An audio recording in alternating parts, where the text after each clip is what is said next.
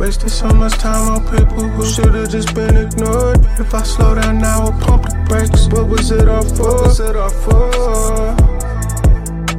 What was it all for? I'ma make this shit count, though.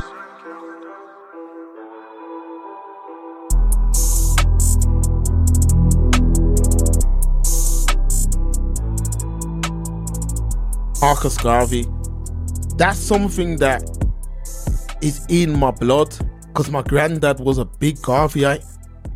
He put that into my dad put that into me, and hopefully I can put that into my sons.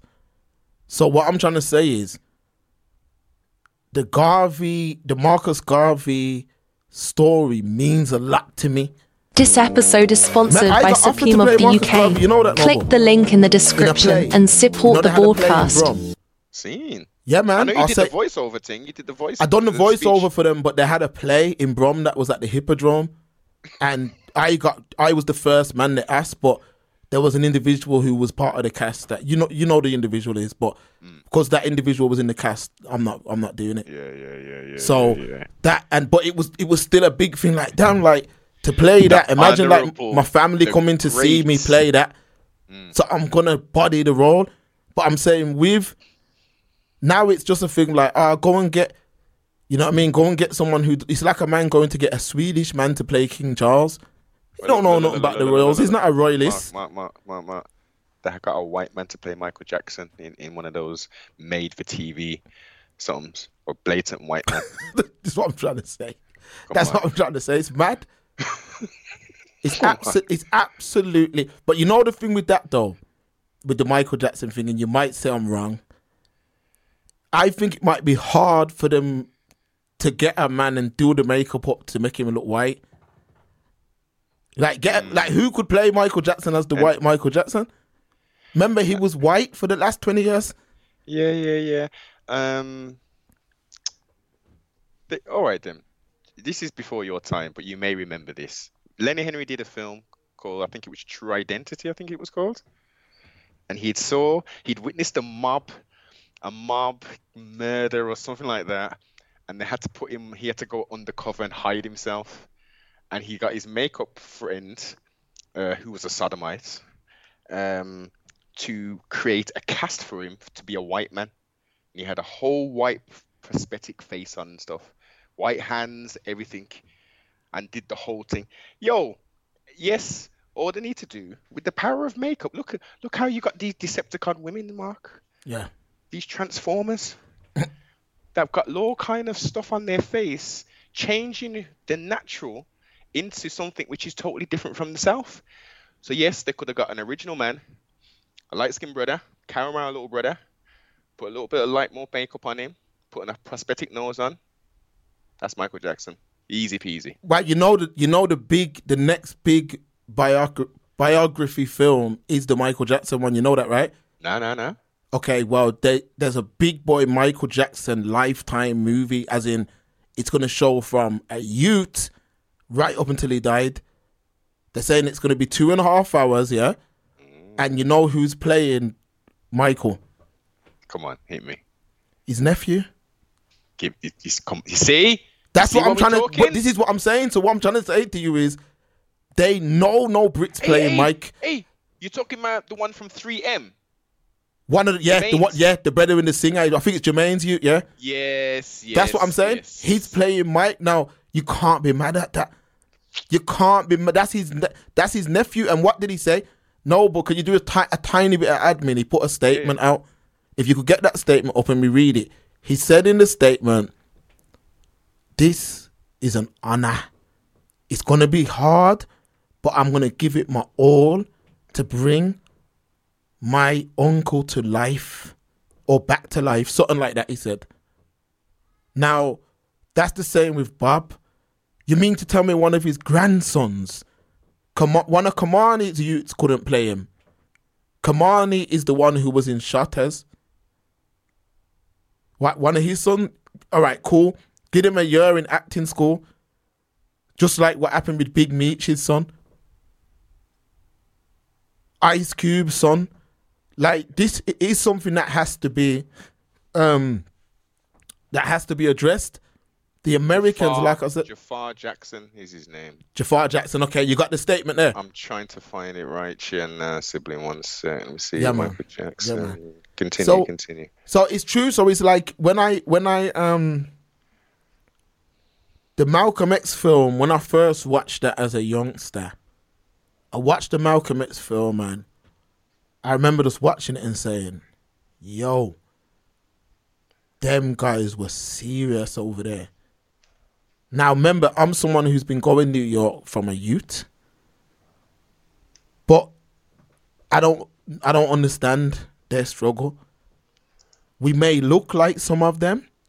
We may even act like some of them. But our struggle is not their struggle, which is why they've developed this FBA thing.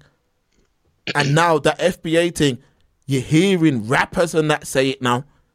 Like, who said it the other day? Cameron said it. Yo, I'm a black American. I'm not an African American.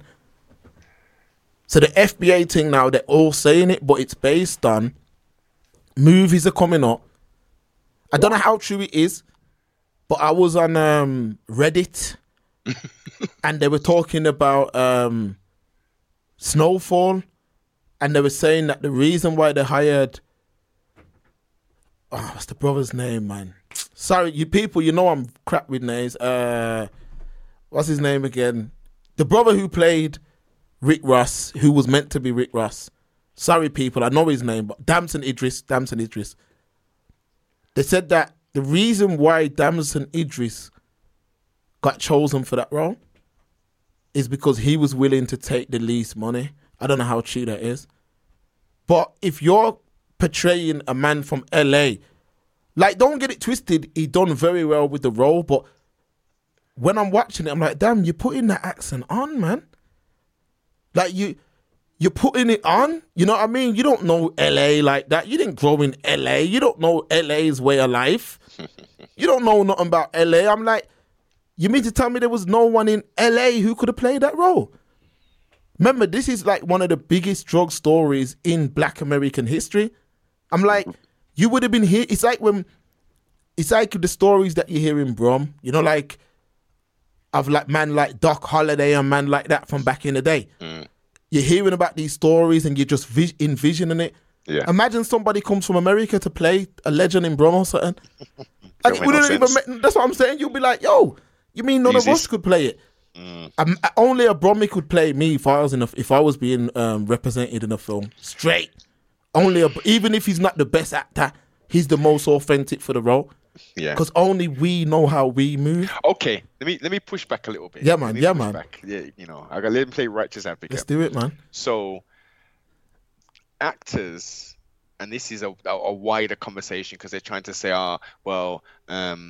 if a straight actor shouldn't play a gay role and all that kind of stuff. So let's widen the conversation. So, how can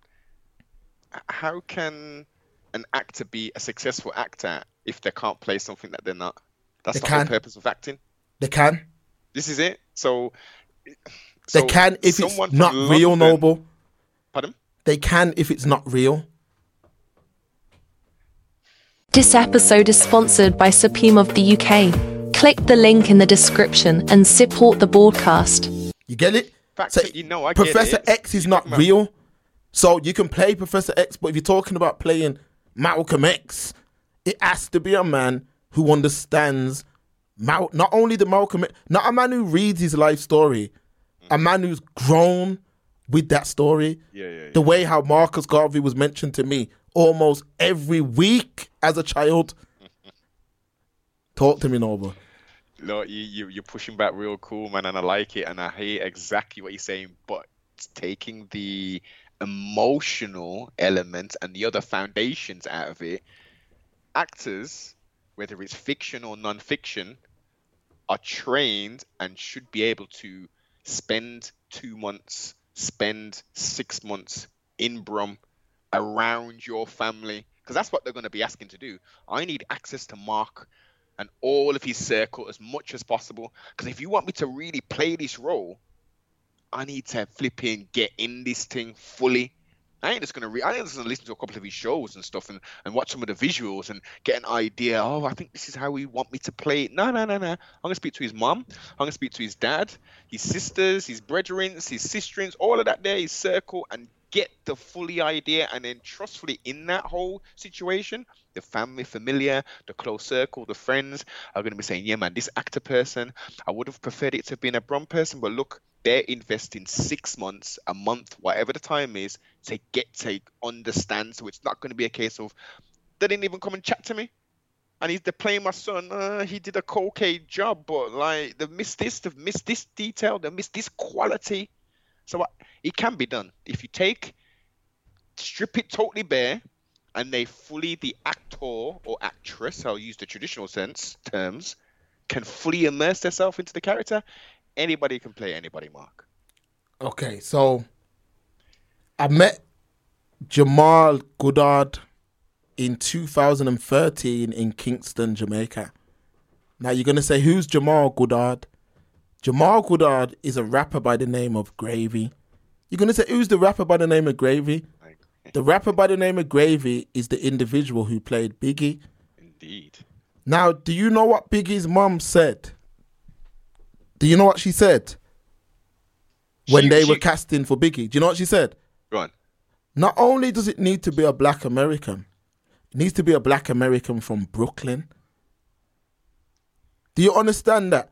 Because we don't understand.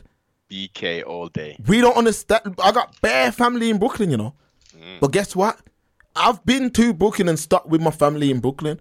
They have a complete different experience. I can go and live there for 6 months, but what Biggie means to them, I'll never understand. Yeah.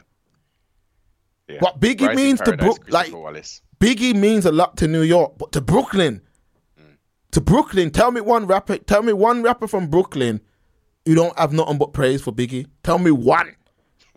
It's impossible. It's impossible because they understand. A lot of them man had drama, but they understand. Yo, that man walked so we could run. Exactly. Foundation thing we are talking. Like, they remember Biggie. I remember who was it? Red Cafe, who said he remembers being in his school uniform. Yeah. And seeing Biggie rapping to man on the corner. Exactly. So you got to think what that means to him. It's just like with me in Erdington, seeing Rocky, seeing Gabriel, seeing Darius Vassell, seeing... There's a lot of legends, but seeing people like my mom, seeing the journey of what people have been on to achieve what they've achieved, you're going to understand what it means. And you can appreciate it. Listen, I'm not fighting you, Mark. You're 1,005% correct in what you're saying. It's genuine. It's real in that respect when you take it from that standpoint. But look, you've said in an ideal world. Yeah, and that was how it should be. But this is cold-hearted business and numbers, and our feelings and emotions play second fiddle to all that there, unless we change the landscape of the game, as we've been talking, and I've been talking for 10 plus years. Why don't we take ownership? Why don't we put our socks on, put our boots on, and do the damn thing ourselves? Why are we trying to suck on the white man titty all the time? That's what's supposed to happen, but the reason why we can't is for the same reason why you've got podcast spaces set up, like that Club Shay Shay, that is just about airing out grievances.